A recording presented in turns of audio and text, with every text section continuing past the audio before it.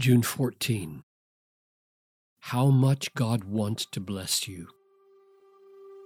The Lord will again take delight in prospering you. Deuteronomy 30, verse 9.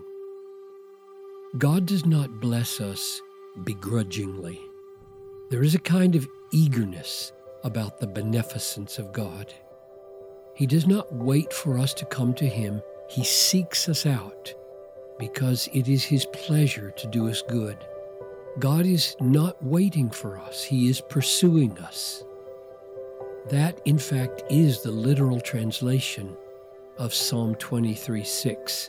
Surely goodness and mercy shall pursue me all the days of my life.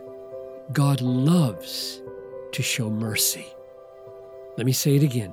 God loves to show mercy. He is not hesitant or indecisive or tentative in His desires to do good to His people.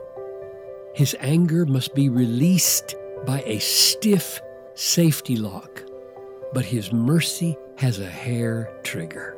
That's what He meant when He came down on Mount Sinai and said to Moses, the Lord, a God merciful and gracious, slow to anger, and abounding in steadfast love. Exodus 34:6.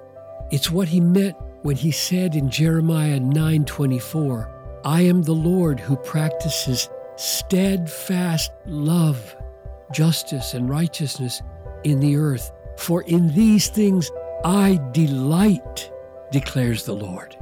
God is never irritable or edgy.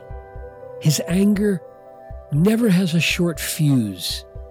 Instead, He is infinitely energetic with absolutely unbounded and unending enthusiasm for the fulfillment of His delights. This is hard for us to comprehend because we have to sleep every day just to cope, not to mention thrive. Our emotions go up and down. We get bored and discouraged one day and feel hopeful and excited another. We're like little geysers that gurgle and sputter and pop erratically.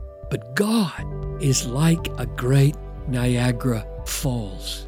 You look at 186,000 tons of water crashing over the precipice every minute and think, surely this can't keep going at this force year after year after year. And yet it does.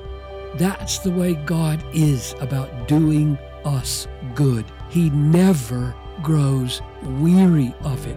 It never gets boring to Him. The Niagara of His grace has no end.